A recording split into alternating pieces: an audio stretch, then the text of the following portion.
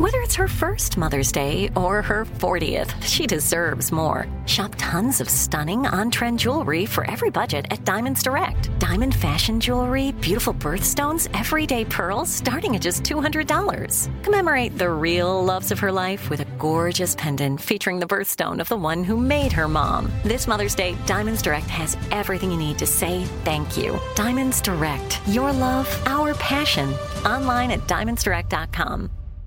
Looking to step up your Mother's Day flowers? The Home Depot has an idea. Let Mom's green thumb do some digging with colorful flowers, pots, and premium soils to bring out the most in her patios, walkways, and gardens. Right now, get Vigoro potting soil, just $8.97 for strong, healthy, vibrant plants indoors and outside.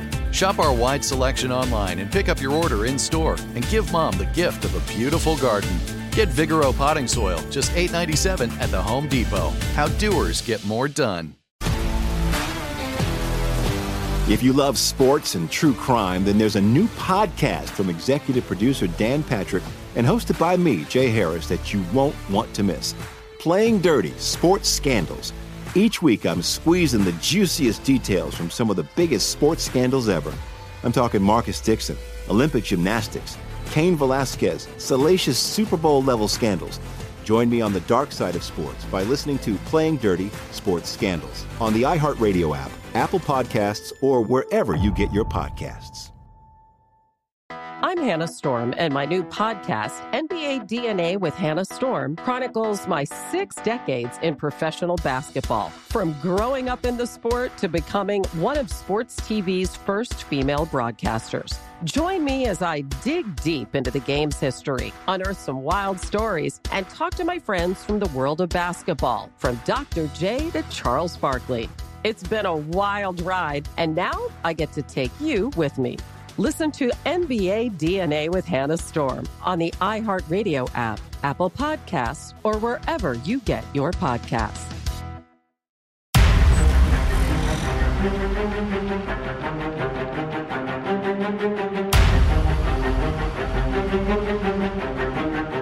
And we continue with our American stories. Here to tell another great American story is our regular contributor, Ashley Lubinsky. Ashley is the former co-host of Discovery Channel's Master of Arms, the former curator in charge of the Cody Firearms Museum, and is the co-founder of the University of Wyoming College of Law's Firearms Research Center. Here's Ashley. One of the most infamous bank robberies in American history occurred on February 28th of 1997. And at 10:01 a.m., 2 armed bank robbers and officers of the Los Angeles Police Department engaged in a shootout where, quite literally, willpower won out over firepower. The North Hollywood shootout is a really interesting case study in a transition of how law enforcement supplies their officers and how they engage in crime. So on February 28th at 9:17 a.m., armed with automatic and semi-automatic weapons, and so automatic, just for anyone who's not aware, means that every time you press the trigger, the firearm continuously fires until you either release the trigger, the firearm malfunctions, or you run out of ammunition. And a semi-automatic firearm means that every time you press the trigger, it fires 1 round. So these bank robbers had automatic and semi-automatic firearms. They had 3,000 rounds of ammunition and full body armor with them. And their names were Larry Phillips Jr. and a Romanian immigrant, Emil Mătăsăreanu. And they entered the Bank of America in North Hollywood, California. Now, prior to entering, this is kind of a random aside, but the pair had taken phenobarbital, which was a prescription that Mătăsăreanu had for seizures, and they took that to calm their nerves when they went into the bank. And before they went in, they synchronized their watch to 6 minutes, but the robbery actually doesn't go as planned, and it takes them a total of 10 minutes before exiting. And this is one of those kind of experiences where 4 minutes really changed everything. Everybody down! The men entered the bank, and they, like you hear in all bank robberies, Hollywood or not, they demanded everyone get on the floor, and they actually fired their guns into the ceiling to intimidate them and make the people that were in the bank realize that they weren't messing around. And one of the things they started doing is they were shooting at the bulletproof vault. So obviously they were trying to get their money quickly. And once they were successfully in it, they started having the tellers fill their bags with money in the safe. But a kind of big flub in the plan was that there was significantly less cash than they had anticipated. When Matasareanu and Phillips were making the plan for this bank robbery, they were under the impression that there would be over $800,000. But what they were surprised to see was that there were only $303,000 available at the time, which is still a lot of money. But if you're expecting $800,000, I guess you're going to be a little disappointed. And they definitely were, because in anger, Matasareanu actually emptied a 50-round drum magazine into the vault and destroyed the rest of the money. Maybe they shouldn't have done drugs before they went in, too. That probably didn't help. So one thing they tried to do, and this is what delayed them, was they actually attempted to access the ATM, and that's what delays them 4 minutes. What they're also not aware of was that 2 officers actually saw them enter the bank with their ski masks, body armor, and firearms, and they had already called for backup. Phillips and Matasareanu were actually known to the police before this bank robbery. Phillips was actually a career criminal, and Matasareanu was a Romanian immigrant. And they met at all places, the gym, because Matasareanu was going through a little bit of a rough time. He was overweight and estranged from his wife and child. So, I mean, of course, why not go spend your time at the gym? And they met, they started working together, and they became known as the High Incident Bandits. In 1993, they were actually pulled over for speeding, and in their vehicle, officers found 2 semi-automatic rifles, 2 pistols, 1,200 rounds of ammunition, smoke bombs, explosives, and body armor. As a result of this find, Phillips and Matasareanu spent 99 and 71 days in jail, respectively. So they weren't new to this crime life. And prior to the North Hollywood shootout, they had already stolen more than $1.5 million. And of course, reminiscent of a Hollywood film, the North Hollywood shootout was supposed to be their last score. Well, I can recount the story from a historical perspective. The first officer on the scene was James Zaborovin. So let's take a listen to the man himself. February 28th, 1997, 2 months and 8 days out of the police academy. I am working with my field training officer, Stuart Guy.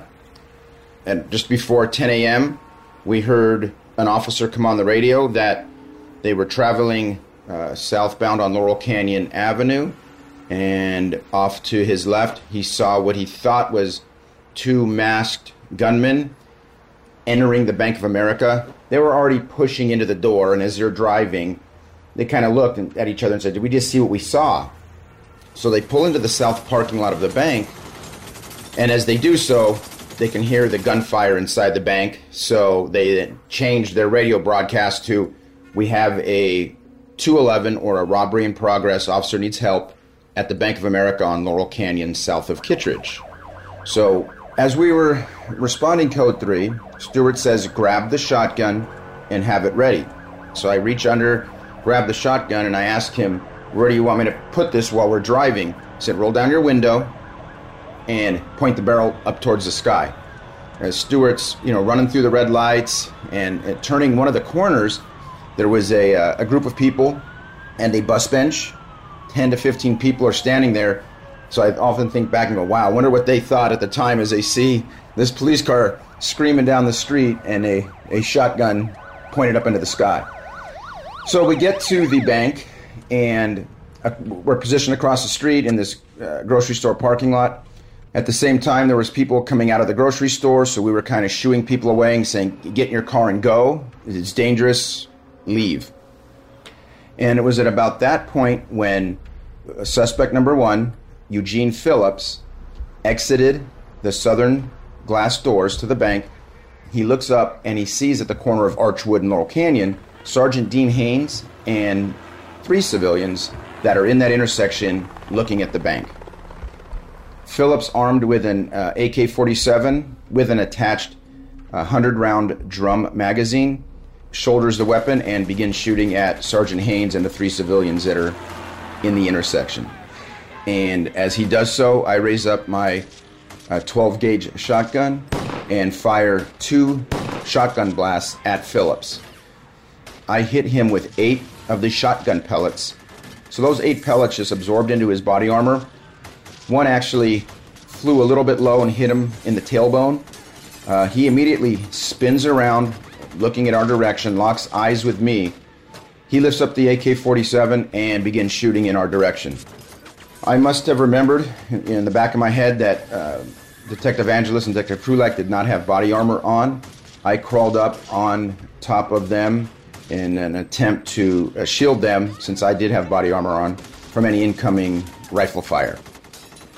It was at that time I was hit a total of 4 times.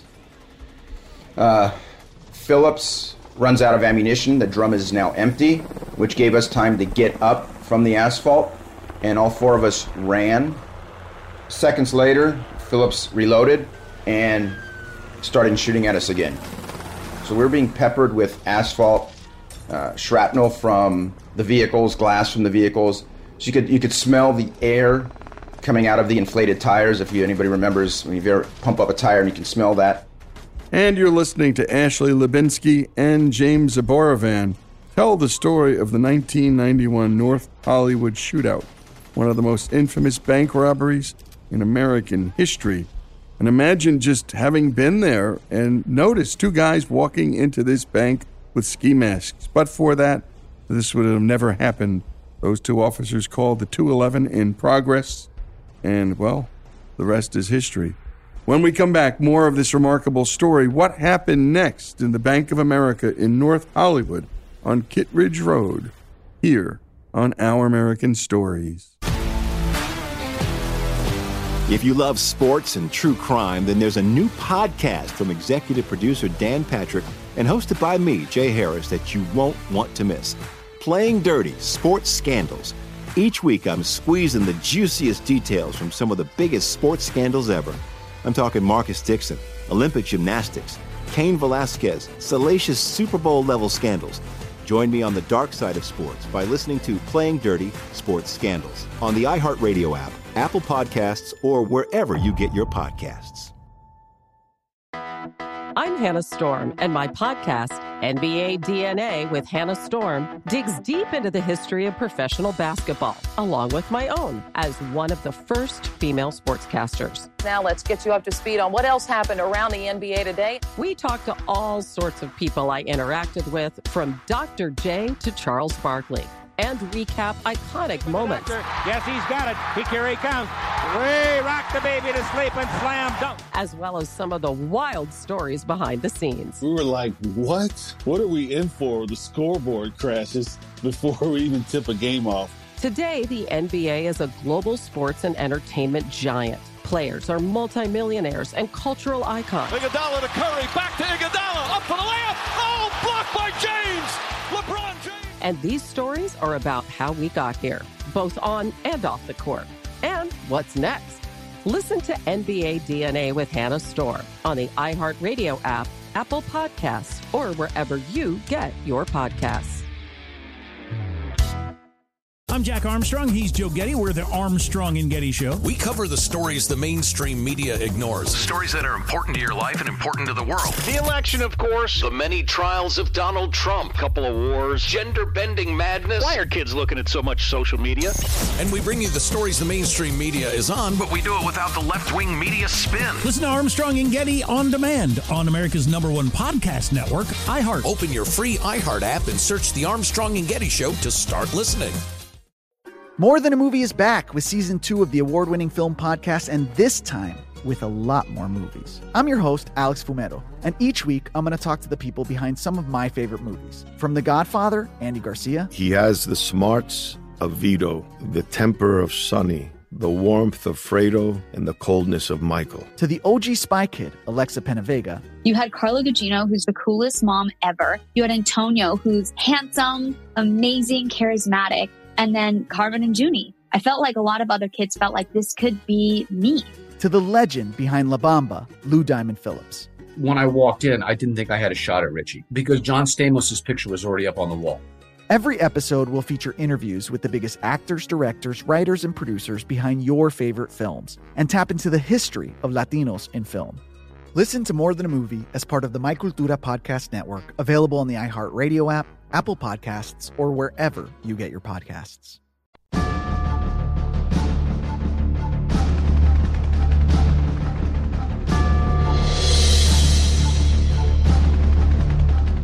And we continue with Our American Stories, and with Ashley Lubinsky and LAPD's James Zaborovan telling the story of the infamous North Hollywood shootout. Let's return to the story. The booming and the echoing of the rounds going off, hitting the buildings in the area. If you didn't know where the gunfire was coming from, it'd be difficult to find it because it just sounded like it was coming from everywhere. And then being hit with radiator fluid, which, to this day, I smell radiator fluid and it takes me back. It's the third vehicle that Detective Krulak and I were hiding behind. Detective Krulak is struck in the ankle, and he yells out to me, "Hey, these cars aren't going to provide us enough cover. Can I run?" And I said, "Sure, where do you want to go?" He puts his hand on my shoulder and nudges me towards the businesses. So at a full sprint, with the shotgun still in my hands, run through the parking lot with Detective Krulak behind me, and almost at that full sprint and the shotgun out in front of me, I jump through these glass doors. Well, turns out the glass doors I jump into is a dentist office. So run up the stairs, and I immediately start banging on the door that's there, and I say, "Is the doctor there? Is the doctor there?"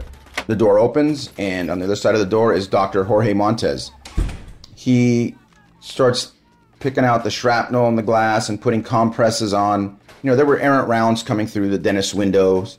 And what I didn't know was, as Detective Krulak and I ran through that parking lot into the dentist office, Suspect Phillips was actually shooting at us. My partner and Detective Angeles actually saw the rounds skipping at our feet like you would on a cartoon, and the sparks flying off the asphalt as we were running. Fortunately, none of those rounds hit us, but at least one of the rounds must have struck the doors that I jumped through and shattered them right before I went through, because I wasn't cut from any of the glass going through that door. So it was actually Suspect Phillips' rounds breaking that, or at least spidering the glass before I jumped through.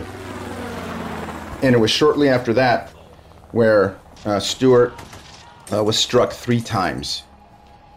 Detective Angeles, who was, next to him, could have ran upstairs and eventually got to safety with us, but she elected to stay down there in that field of fire to keep Stewart company, to help prevent him from going into shock.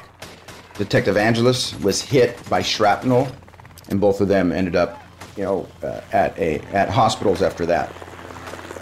That same unit eventually comes back and is able to rescue Detective Krulak and myself. After I was wounded, and while laying on the ground, getting up, running from car to car, I had fell back on training from the academy and its mindset, and one of the last academy guest speakers, if you will, was a detective, Richard Householder. Richard Householder, in November of 1996, discussed a shooting that he was involved with. Working with a partner, they stopped a vehicle that was suspicious. As soon as the officers exited their vehicle, the driver, the suspect, exited and produced a large caliber handgun and started shooting at the officers.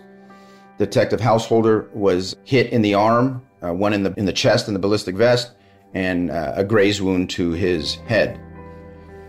Detective Householder fell to the ground. He didn't get, pushed down by the velocity of the bullets. He just fell to the ground. And that made him angry. And inside he said, "Why am I on the ground? You got to get up and you have to fight." He goes to the rear of his vehicle, redeploys, and they're able to shoot and kill the suspect. And it was actually that portion of the academy that I remembered and kept me going after I was shot. So over the years, talking to other officers, they're like, we can't believe nobody has written or did a movie on the North Hollywood shootout. There was a TV version, and unfortunately, it didn't reflect what occurred that day. But I reply, the movie was made before the incident. They're like, what are you talking about? Well, do you remember the movie Heat? Everybody's like, oh yeah, I remember Heat. That was a great movie. Well, Heat came out a few years prior and basically mimicked what occurred that day. And here's why. After all was said and done, you had us, the FBI, sheriffs, LA County Sheriff's Department, conducted several search warrants over the next few weeks at residences tied to the two suspects. In one of the houses, I believe it was in Hacienda Heights, California, not much anything in there, but there was a TV and a VCR. Well, one of the agents powered on the VCR and out popped the movie Heat. So, the training that both of those suspects received wasn't formal. They weren't in the military, but they watched the movie Heat to learn the tactics. So that's how good Heat was. And for those of you who've never seen it, it's a good watch. And if you look at the tactics employed by the suspects and the police in that movie, we're pretty close to real life, and that's what they did. Incredible. I gotta tell you, I am watching this, and I can't believe it's happening. The LAPD ultimately engaged in this for about 17 minutes of heavy gunfire, and the robbers basically win the first round while the officers are awaiting area units and SWAT teams to show up. And it gets so bad that the LAPD has to go to a local gun shop known as B&B Sales in the middle of the shootout in order to acquire better weapons to fight Phillips and Matasareano.